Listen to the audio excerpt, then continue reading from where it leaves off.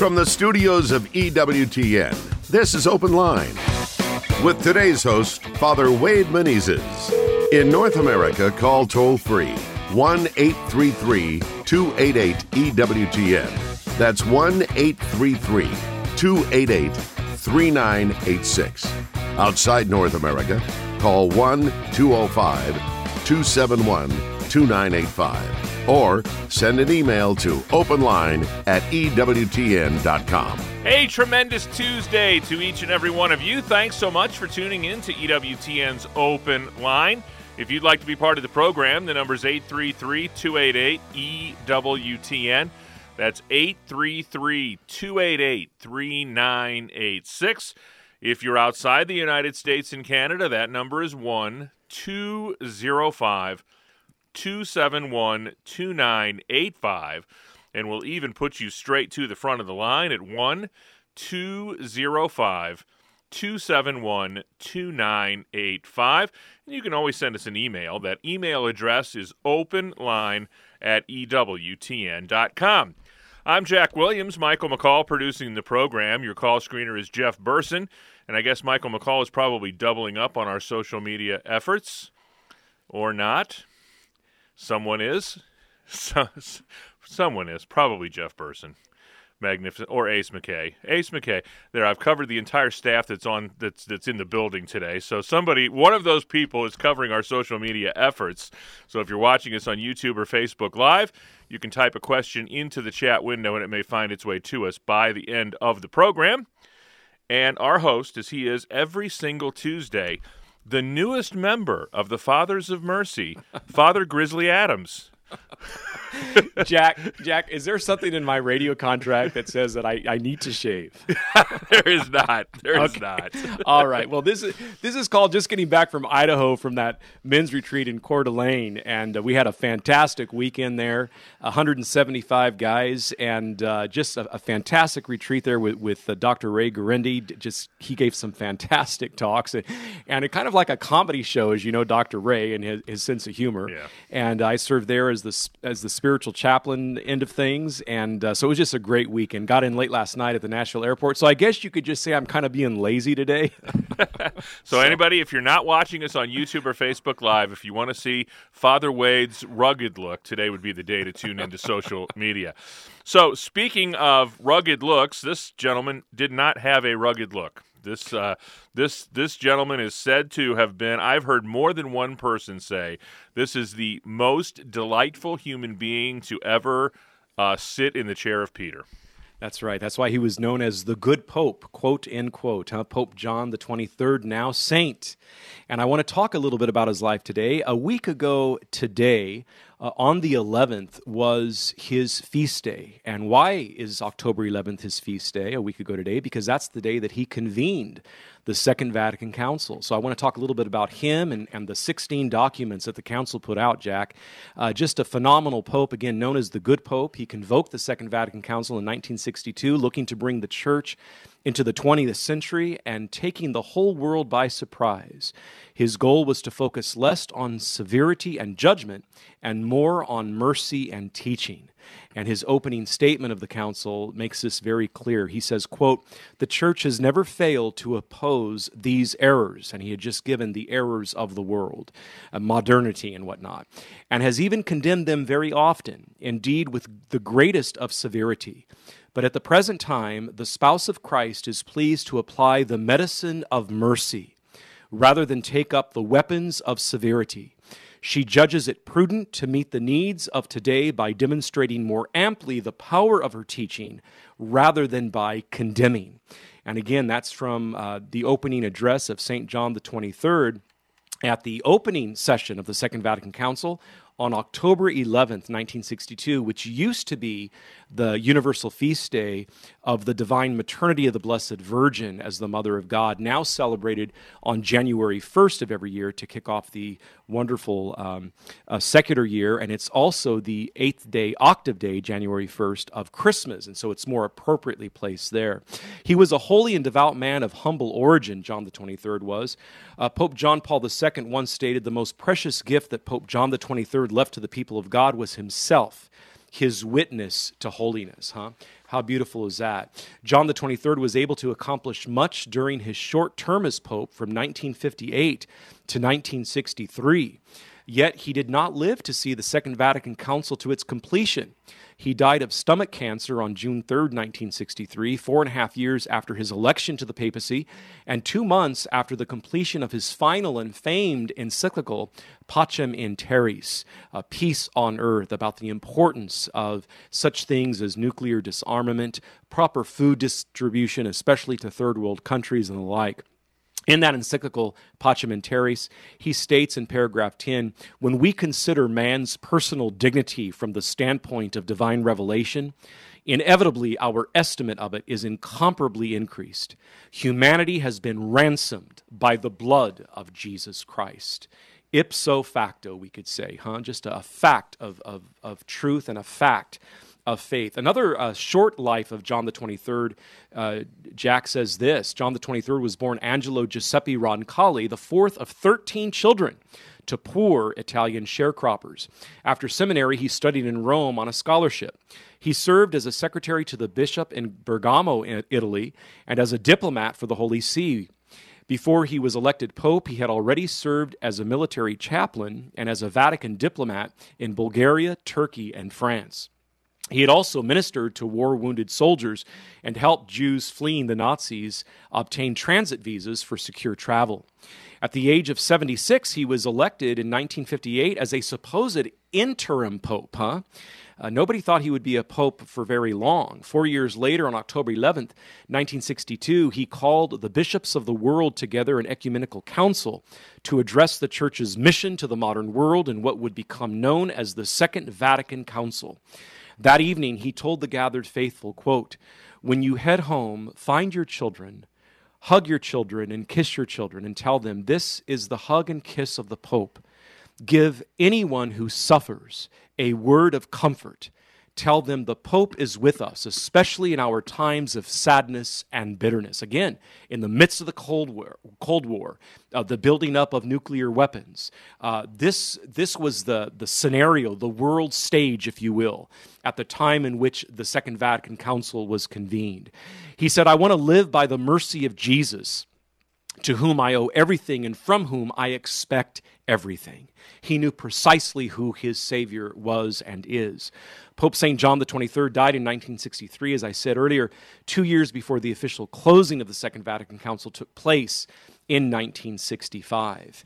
And under his guidance, Jack, the Second Vatican Council put out 16 documents, and I want to just run through them in their English titles to show the variety of different areas that the Second Vatican Council addressed. First of all, there was the Constitution on the Sacred Liturgy, which was the very first of the 16 documents promulgated on December 4th, 1963.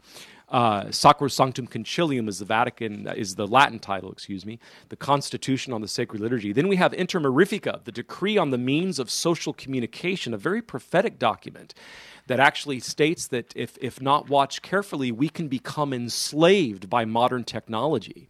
It states that modern technology is a beautiful, beautiful thing, especially for communication purposes among the peoples of the world scattered across the globe. But if we are not careful, it can enslave us. And how often do we see that more and more today with the modern means of social communication? Now, we're Catholic. We believe these are beautiful inventions, but they need to be tempered, They need to be kept check on. So again, the decree on the means of social communications, Inter Mirifica. Lumen Gentium is the dogmatic constitution on the church, the great ecclesiological document telling us about the makeup, means, and purpose of the one holy Catholic and Apostolic Church and what it means precisely to be the church, capital C. The church subsists precisely in the one holy Catholic and Apostolic Church. Then there's the decree on the Catholic churches of the Eastern Rite, the 23 rites of the Eastern Church. There's the decree on ecumenism, of dialoguing with other faiths, both non-Catholic Christian faiths and non-Christian faiths. And we see this, for example, during the universal prayer, the prayers of the faithful, during the Passion Rite of Good Friday. Then there's the decree concerning the pastoral office of bishops in the church, a document addressed especially to them and their leadership. Perfecte Caritatis, number 7, the decree on renewal of religious life. Then there's the decree on priestly training. There's the declaration on Christian education. There's the declaration on the relation of the church to non-Christian religions.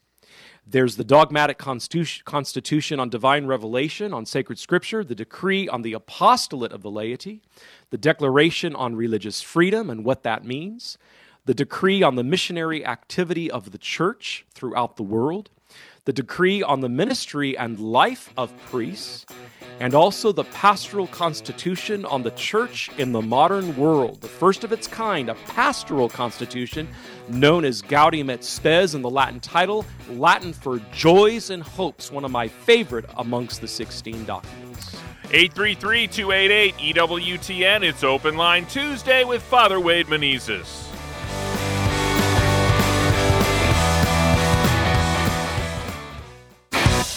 This is Open Line on the EWTN Global Catholic Radio Network. If you have a question, call 1-833-288-EWTN. That's 1-833-288-3986. Outside North America, call 1-205-271-2985. Or send us an email to openline@ewtn.com. Let me give you a personal invitation to visit EWTN's site dedicated to Mother Angelica, where you can celebrate her remarkable life. It's filled with photos, milestones, heartfelt stories, and her wit and words that have inspired the hearts of all ages throughout the years. Simply visit EWTN.com/Mother Angelica today. To the phones we go. First up today is Simon in Ankeny, Iowa, listening on Iowa Catholic Radio. Simon, you're on with Father Wade Menezes. Oh, okay. Well, yes, I have a question. Great. Thanks for calling today, Simon. Yeah, thank you. So my question is, what would happen if somebody froze the Holy Eucharist or the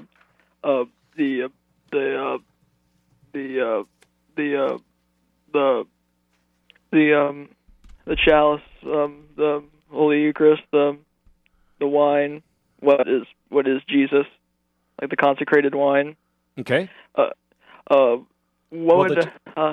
Great questions. First of all, let us make it clear that the Eucharistic species following the consecration, obviously, should never be frozen. Let's say that up front. They should be consumed, and then the sacred body can be, the precious body of our Lord can be reserved for the sick and for the homebound in the tabernacle throughout the week, but never frozen, either species. So the Church simply teaches that on such questions, that the sacred species subsists precisely as long as there's no breakdown of the sacred species themselves, okay? So the Church holds that for the average human person, typical human person, we say that it subsists within the human person after reception for about 15 to 20 minutes, usually no more than 20 minutes because of the biological processes and the natural breakdown, okay?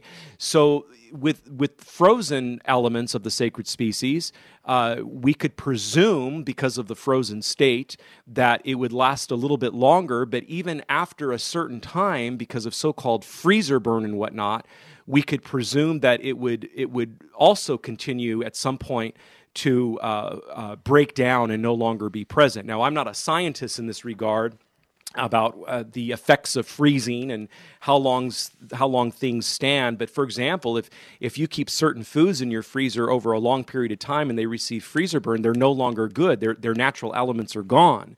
They got to be thrown out. In fact, even things like frozen vegetables will have due dates on them to be consumed, presuming even though they're going to be frozen. You're buying them precisely to freeze them and maybe not cook immediately, and yet there's still a use-by date on them, right? Meaning that after a certain date, they're no longer good because the natural goodness, the natural elements of the good that's there in the vegetables has ceased to be consumed, able to be consumed. They're just not there, the natural elements. We could presume the same thing about the Holy Eucharist after a certain point of freezing. So that's how I would answer that question without being a scientist. But there should be no case ever where the Eucharistic species are frozen. And we want to hold to the church's teaching, the general teaching that after the elements naturally break down, even though the elements or characteristics of bread and wine remain, the body, blood, soul, and divinity of our Lord Jesus Christ subsists in the sacred species, but yet there's still a natural breakdown after consumption, consuming the sacred species, and we hold that to be around 15 to 20 minutes as an average, given all the variety of makeups of human persons, given their size, stature, height, etc. So great question. Thank you so much. Next up is Karen, a first-time caller in Fort Collins, Colorado, watching us on Facebook Live today. Karen, you're on with Father Wade. Hi, thank you. I have a question about the Fathers of the Church. We are doing a Bible study at our local parish, and we've been studying the Church Fathers. My understanding is there were 87 Church Fathers over the first 8 centuries. After that, I think the last one might have been St. John Damascene, but after that, were they called something different, or were there just no more Church Fathers? Well, when we talk about the patristic age from the Latin word pater, which means father, we're talking only about the first 8 centuries. Why? Because of the close proximity of those men of the early church with the apostolic age itself, okay, especially the earliest of those 8 centuries, the first through the third especially. For example, Polycarp was a disciple of John the Evangelist, for example. When we say Father of the Church, the so-called Fathers of the Church, we are talking about the saintly writers of the early centuries, as you intimate, whom the Church recognizes as her special witnesses to the faith, especially in regards to their antiquity, which answers the question, why only up to 8 centuries, their orthodoxy, their personal sanctity, and approval by the Church.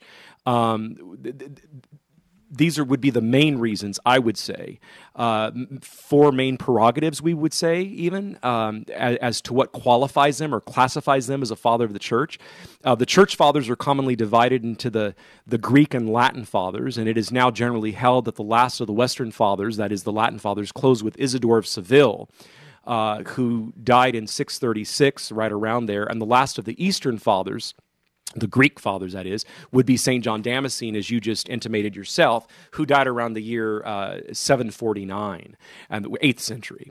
So the last of the Western Fathers is a little earlier, 6th century, than the last of the Eastern Fathers, 8th century. But it's primarily those 4 pillars or those 4 categories that we would say holds them in such esteem. Their antiquity, their orthodoxy, their sanctity, and their approval by the Church for what they wrote.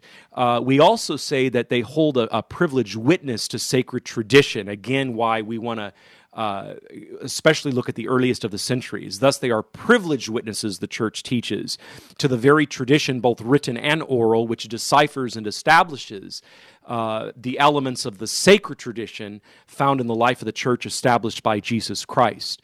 The Fathers are closer to the very sources of sacred scripture and tradition themselves and their purity, namely the apostles and the sacred inspired authors of sacred scripture.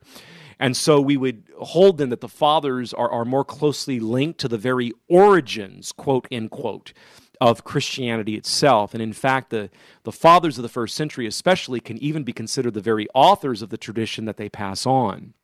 Different from the authors of sacred scripture, obviously. The Fathers set the entire canon of the sacred books of sacred scripture at the Council of Carthage in 397, largely through the efforts of St. Ambrose and St. Augustine. And remember, Ambrose was Augustine's confessor.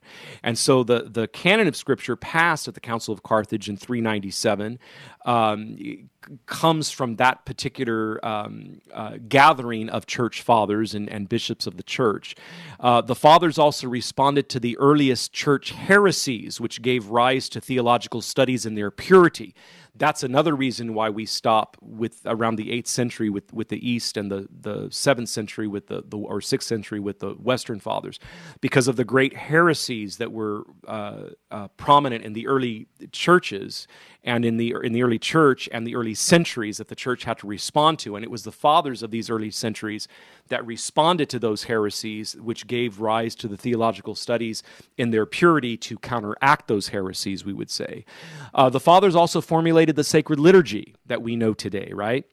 And the fathers composed the basic professions of faith found in the Nicene and Athanasian creeds from 325 AD and latter 4th century, respectively. So that the creed, the Nicene Creed that we celebrate every Sunday at Mass, comes to us from the efforts of the earliest of the church fathers. They also define the sacred deposit of faith, that is to say that all that sacred scripture, sacred tradition, and the magisterium sets forth as being divinely revealed as necessary for belief to put ourselves on the road to salvation, to work out our salvation, as St. Paul teaches in Philippians 2:12. We can know from that sacred deposit of faith. And so the fathers, we can also say then, laid the very foundations for the ecclesiastical and canonical discipline, that is canon law. And it doesn't even really stop there, right? Also included here would be the governing regulations of monastic life, how we know monastic life should be properly lived, for example, and today this extends even to the governing of associations of lay faithful, like Third Order Dominicans or Third Order Franciscans or Carmelites. And we can say, too, that the fathers, then kind of summing it up, are the very guarantors of the authentic living tradition of the Catholic, that is, universal faith, which grants them an authority never, ever to be diminished. And I think that's important, too. So I give you great kudos there for studying the fathers there at your parish level with a group. I think that's fantastic. The witness of the fathers, since my springboard topic was on the Second Vatican Council and briefly on the life of John the 23rd, and then giving the 16 documents of the Second Vatican Council, we can say that the witness of the fathers was particularly employed and even given renewed impetus during the Second Vatican Council, again, which ran from 62 to 65, which sought to do what? It sought to authentically renew the church, right? So the fathers themselves actually give a timeless witness to the tradition, to the church's entire life, which can never be outdated, we could say, right? And so that's important too. From the glossary of terms of the Universal Catechism of the Catholic Church, we read this: the fathers of the church are the church teachers and writers of the early centuries whose teachings are a witness to the living tradition of the church. So there's just a lot there with the lives of the fathers. There's a great book put out by Tan Books and Publishers, and I know that EWTN Religious Catalog carries it. It's called the Doctors of the Church, and it serves as a great reader of their life, each one's life. And also there's a similar book called the Doctors of the Church, where the 36 doctors, many of whom are also fathers of the church, are highlighted as well. So there's some dovetailing there between all the list of the 87 Eastern and Western fathers and the 36 doctors of the church. And of course, the list of the 36 doctors extends to more modern times, like Saint Catherine of Siena, 16th century, 16th century, and also Teresa of Avila. Catherine of Siena, 13th century, Teresa of Avila, 16th century, and even Saint Therese. So there's three great female doctors of the church there, with Therese being only in the 19th century. So the list of the 36 doctors extends more into modern times. How many people, might I ask, are involved with this group studying on the church fathers? I think this is a great witness call that hopefully other parishes could do the same thing. How many are in your group? Well, when everyone's there, 12 to 14, it's a small faith formation group. And Wonderful. It's actually, our study covers the first 500 years of history. Great. You know, if I could recommend, when you all are done with this over the period of maybe a year or however long your plan is for the course on the Church Fathers, that you also maybe think about a course on the 36 doctors of the Church, which would take you into more modern times as well, as for example, with the three female doctors that I just mentioned. And I think there's a fourth female doctor of the Church. Her name's escaping me right now. I think it's... it starts with an M, and I can't think of it right now, but maybe when we come back from our break, I'll have it. We'll talk to Jack in the Republic of Texas right after this little short timeout, and we've got plenty of time for your calls as well. It's Open Line Tuesday with Father Wade.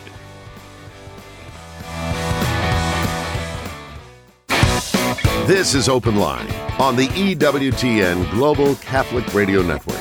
You know, Father Wade spent the last weekend in Coeur d'Alene, Idaho, and we've got a great affiliate in the state of Idaho, and we'd like to welcome a new member to not only the EWTN family, but to the Salt and Light Radio family, as they've just launched their newest station, KGVI FM 89.5 in Grangeville, Idaho, serving the Camas Prairie. Congratulations and welcome to our friends from your friends here at EWTN Radio. Again, those of you listening to us in the Camas Valley on 89.5 KGVI Salt and Light Radio, welcome to the EWTN family. And Jack, yes, Jack, if go I ahead. may, I'd like to give a shout-out to Bernadette Boguski there at The Rock, AM 1260, therock.com is where they can be found there in Cleveland. I will be interviewed tomorrow morning on The Rock by Debbie Georgiani, who we know from Take Two with Jerry and Debbie, and also their chaplain there at The Rock, Father Doug Brown. The two of them will interview me on my book, The Four Last Things, as we prepare for Advent. And also do their drive, so their fundraising drive. So if you have a smart speaker, ask it to go tomorrow morning at 9 o'clock Eastern, 8 o'clock Central to AM 1260 The Rock, and to listen to the interview with myself and Debbie and Father Doug Brown, on the Four Last Things. Father Doug Brown is a fabulous priest, so pay attention, Father Wade. You might learn something. I will. I certainly will. I'm always ready to learn from my brother priest. 833-288-EWTN is our toll-free number. Plenty of time for your calls at 833-288-3986. As advertised, we head to the Republic of Texas. Jack is listening on Armor of God Radio. Jack, you're on with Father Wade. Oh, thank you for receiving my call, Father Meneses. I just had a question about celibacy, and I heard that it was sort of formally instituted in the 12th century.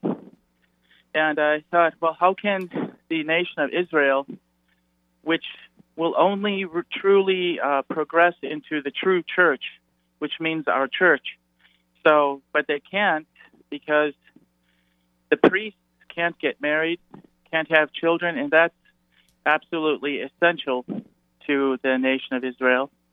And then another thing is knowing a little bit, as we all know, of European history. Could it be that in those days there were a little prejudice? If they see a bunch of Jewish men say, hey, I want to become a priest, I'm going to bring my Jewish wife and have our Jewish children, but we're going to convert and become Catholic. As St. Vincent Ferrer, he converted many Jewish people. That's what I read. And but then somebody prejudiced could say, no, we're going to make sure this is celibate. That way you Jews can't progress into our church. Yeah. I mean, that's cynical. Sure. It seems like your question, Jack, is directed specifically at those of the Jewish faith, which I'm no scholar in. I can't answer on their behalf, but I can tell you what the Catholic Church teaches. So let me back up a little bit by telling you where the Fathers of Mercy are located here in Auburn, Kentucky, which we are on 50 acres here at our Father House of what used to be a 6,000-acre Shaker plantation. The Shakers were a movement founded by Ann Lee, who believed that she was the female persona of Jesus Christ incarnate at the time of his second coming. The Shakers did not believe in marriage at all, and they were celibate. The Catholic Church believes in celibacy, whether for her priests, especially in the Latin Rite, and or for individuals called to celibacy, like those called to consecrated religious life in convents or in monasteries. But she also believes in marriage. So like many points of doctrine within the Catholic Church, it's not an either-or, which is kind of how your questions, which are good and sincere, are being phrased. It's like an either-or, but in the Catholic faith, it's not an either-or, it's a both-and. And we see the rich, rich history of, for example, the monastic heritage in the life of the church, right? Beginning with St. Anthony in the desert. And the Catholic Church has, in my opinion, the most comprehensive defined doctrine on the sanctity of marriage and family life, which stems, of course, from one of the two sacraments of vocation, which is matrimony and holy orders. So even there, we see that in the division of how the seven sacraments are divided up, the three sacraments of initiation, or baptism, confirmation, and Holy Eucharist. The two sacraments of healing, showing forth the reality of the body, soul, compositeness of the human person, are the sacraments of confession and the anointing of the sick for body and soul. And the two sacraments of vocation, also known as the two sacraments of union, which are at the service of the populaces throughout the entire world, are holy orders and matrimony. And so even in those two sacraments of vocation, those two sacraments of union, which are at the service to the populaces of the entire world, we see the both and of both celibacy and matrimony.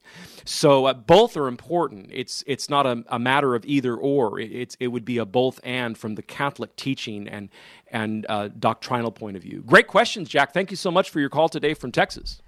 833-288-EWTN is our toll-free number. Wide open phone lines for you at 833-288-3986. Michael, watching us on YouTube, writes in, my favorite doctor of the church is St. Hildegard of Bingen, which, by the way, does not start with an M. Yes, that is right. I stand graciously corrected on that. In the public forum, Jack, I stand fraternally corrected on that, so thank you. And Hildegard was a composer as well, and he said, I got to know her first through her musical pieces, which is interesting. Beautiful. And there's a book that I discovered just now on break, put out by our Sunday Visitor, OSV Press, our Sunday Visitor.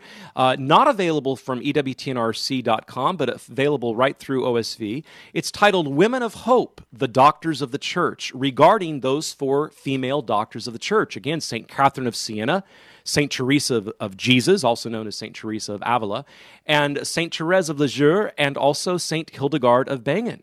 And so there's a book just on those four female doctors of the church. So our Sunday Visitor Press, maybe there's a women's group or even a men's group at a parish that wants to take on a 4 or 5 week course on the female doctors of the church. There you have it right there. It looks like a good book. It's by Terry Polakovic. I hope I'm pronouncing that correctly. It's P as in Paul, Olakov as in Victor, IC. Again, Terry, Terry, Polakovic, Polakovic, from our Sunday Visitor Press, Women of Hope, Doctors of the Church.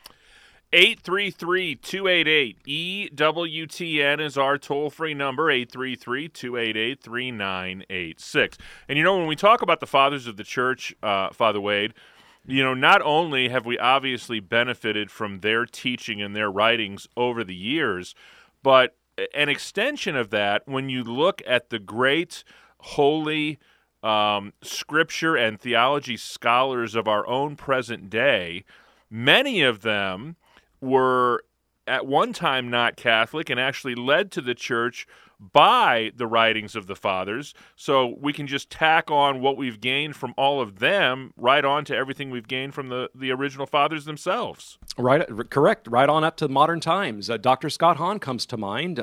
I'm blessed to have him as an endorser of my latest book, Catholic Essentials, and he has said publicly, when we were studying in seminary, in Protestant seminary prior to his conversion, we basically looked over the writings of the fathers of the church. He says we looked a little bit at St. Augustine's Confessions and maybe a peppering of a few others on different morality issues. But for example, regarding the Eucharistic doctrine, it was for the most part just passed over.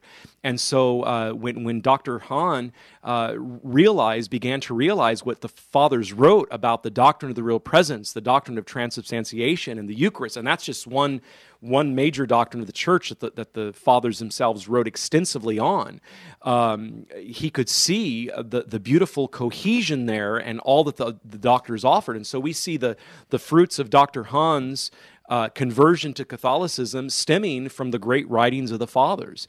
The Catechism of the Catholic Church, Jack, number 78, it states that the Church's ancient teaching refers to the sacred tradition as a living transmission, quote, unquote. And I think this is really, even in modern times, with such scholars as Dr. Scott Hahn, we can say that we see this lived out, right?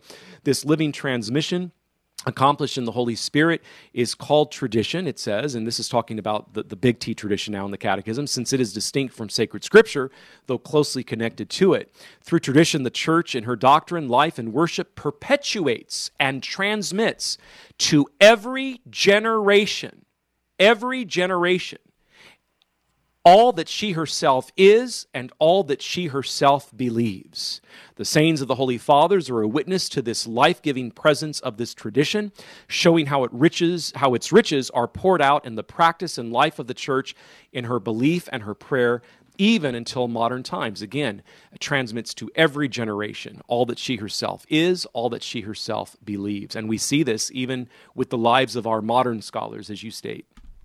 Next up is Cece in Oklahoma City, Oklahoma, listening on Oklahoma Catholic Radio. Cece, you're on with Father Wade Menezes.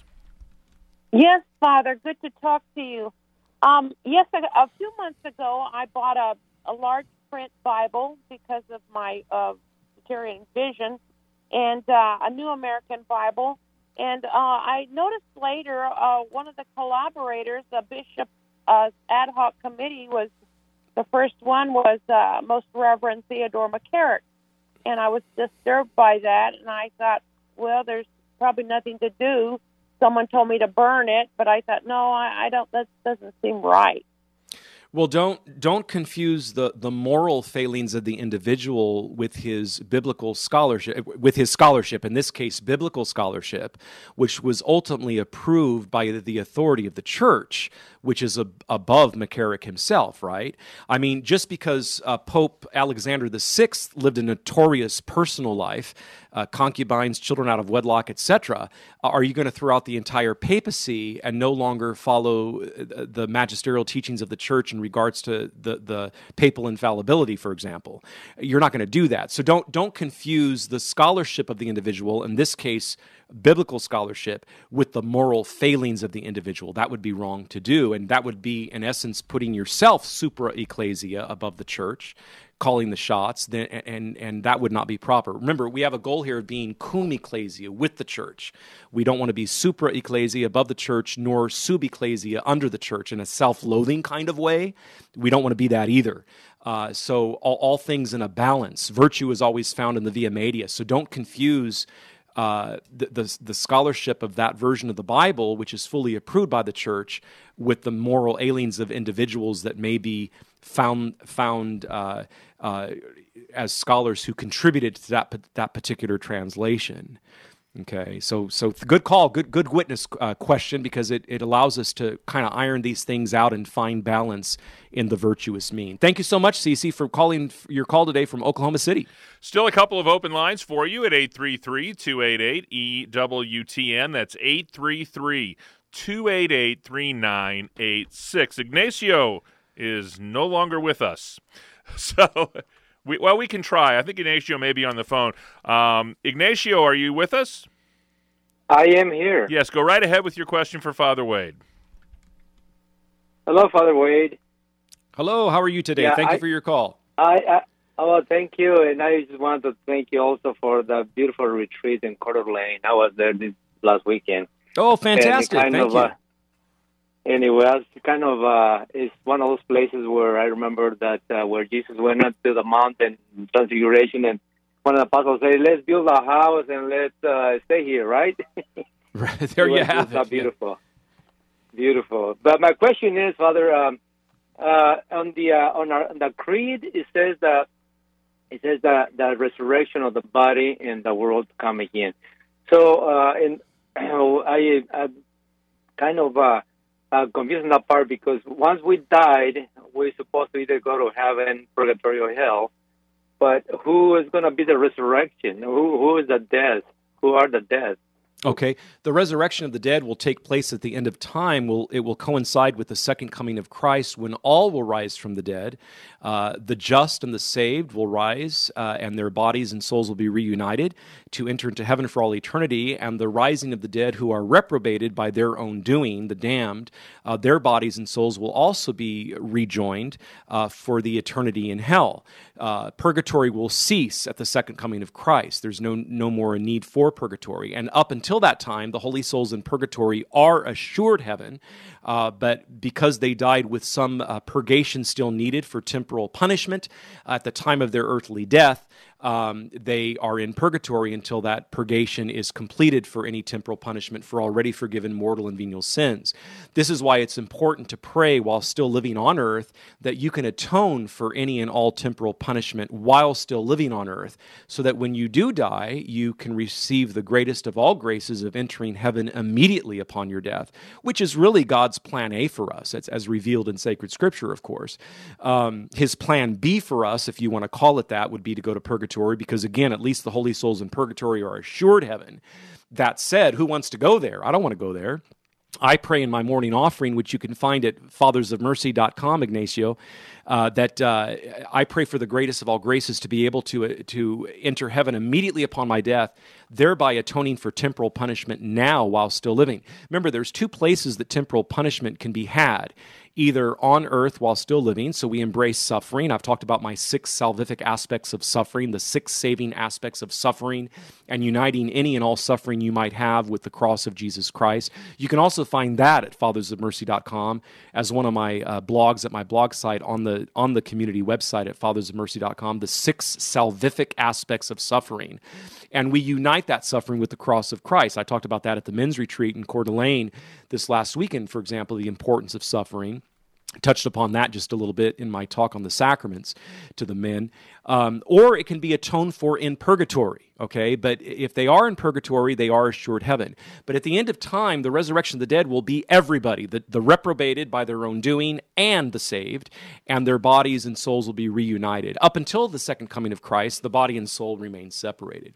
So thank you so much for coming to the retreat this last weekend. It was a great group of guys, 175 of us, and just a fantastic retreat center as well. Get this, Jack. The name of the retreat center in Coeur d'Alene was named Luther Haven.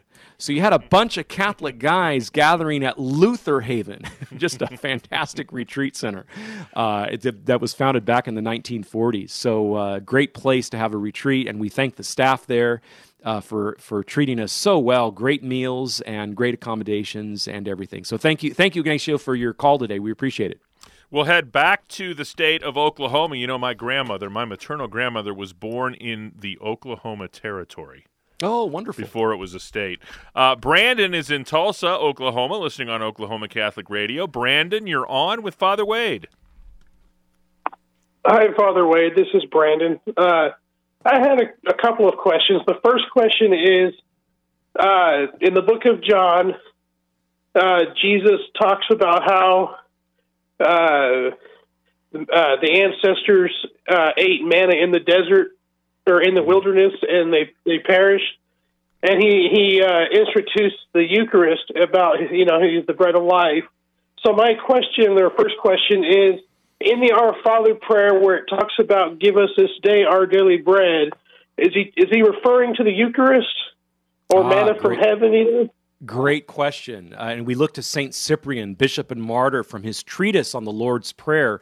St. Cyprian died in 258 AD. And this is a great dovetailing question that you have, because it ties in beautifully with what we've said about the Church Fathers so far on Open Line Tuesday during this live hour. St. Cyprian, again, he lived roughly from 200 to 258, bishop and martyr for the Church. He's from his treatise on the Lord's Prayer. That's the name of the document. Treatise on the Lord's Prayer. He says this: as the Lord's Prayer continues, because he breaks down all the lines of it from the Gospels, right? He says, as the Lord's Prayer continues, we ask, quote, give us this day our daily bread. We can understand this petition in a spiritual and in a literal sense. For in the divine plan, both senses will help us toward our salvation. Now we who live in Christ and receive his Eucharist, the food of salvation, ask for this bread to be given to us every day for nourishment. And indeed, we have the beauty of going to daily Mass if we can fit it into our schedule. I love this quote from St. Cyprian because it also gives us the reality of the Church's teaching on the literal and spiritual senses of Scripture, which you can find in Numbers 115 and 116 at the beginning of the Universal Catechism. There's really 4 senses of Scripture found under 2 parent categories. What are the 2 parent categories? The literal and the spiritual, which is something that St. Cyprian just annotates in that quote that I just read you on the Lord's prayer, giving us our daily bread. There's a literal sense and a spiritual sense, right? But here's the thing. The spiritual is broken down into three further categories: the moral, the allegorical, and the anagogical, where the literal means just that, literal. You take the words at face value, right? So there's the literal sense, which is the meaning conveyed by the words of Scripture themselves and discovered by its exegesis. The spiritual sense, which, thanks to the unity of God's plan, not only the text of Scripture, but also the realities and events about which it speaks, can be signs. So, for example, the splitting of the Red Sea, with Moses leading the Israelites out of their Egyptian slavery, can be seen as a sign of baptism. Also, the allegorical sense, we can acquire a more profound understanding of events by recognizing their significance in Christ.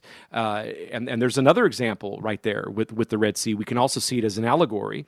And then the moral sense, the Catechism says the events reported in Scripture ought to lead us to act justly in a moral way. They guide us morally. And anagogical, from the Greek anagogy, which means leading. It leads us, right?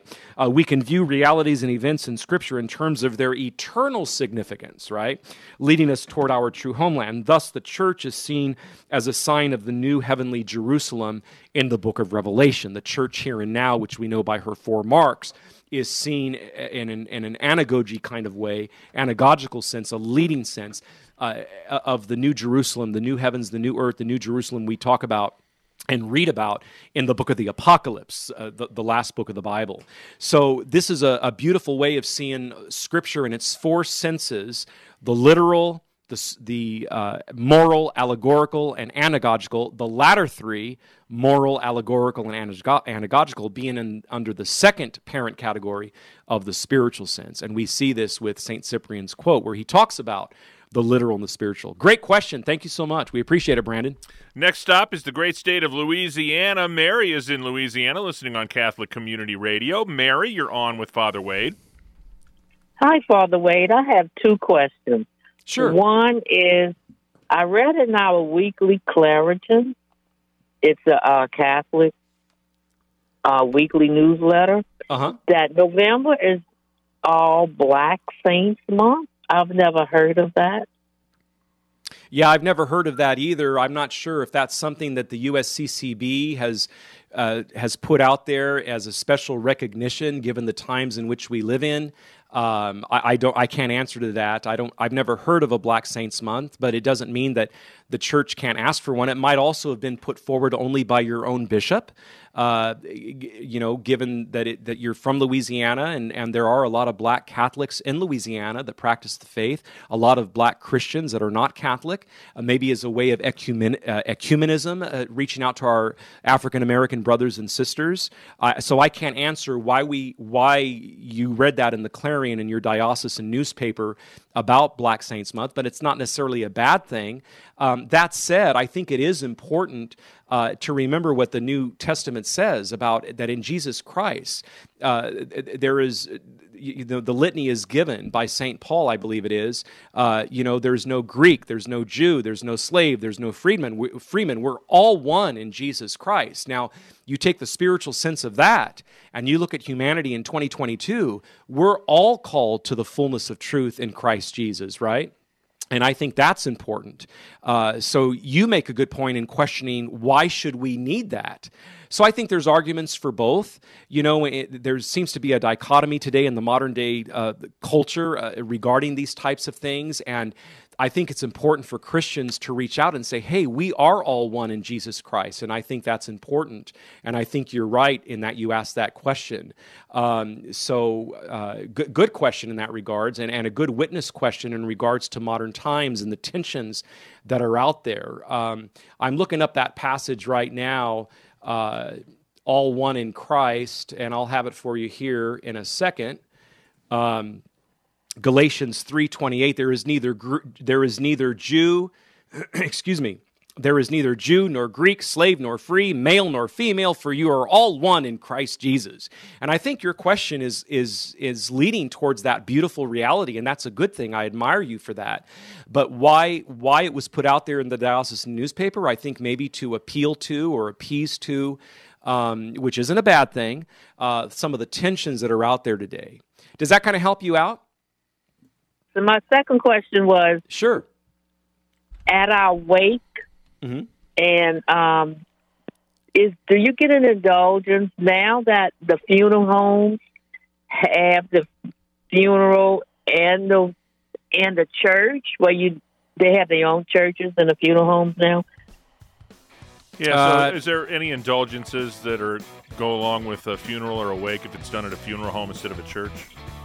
No, none that I'm aware of. But it is a pious practice to pray for the dead, so that's important. That would be because we're praying for the deceased, and we want to seek the indulgence for the deceased. Father, would you leave us with a blessing? I certainly will, Jack. May the blessing of Almighty God, the Father, and the Son, and the Holy Spirit descend upon all of our Open Line Tuesday listeners and remain with each and every one of you this day and always. Saint Joseph, terror of demons. Pray for us. On behalf of our host, Father Wade Menezes, our producer, Michael McCall, call screener, Jeff Burson, and I think Jeff Burson was handling our social media efforts as well today. On behalf of all of them, I'm Jack Williams. Thanks so much for tuning in. Back at it tomorrow. Until then, God bless.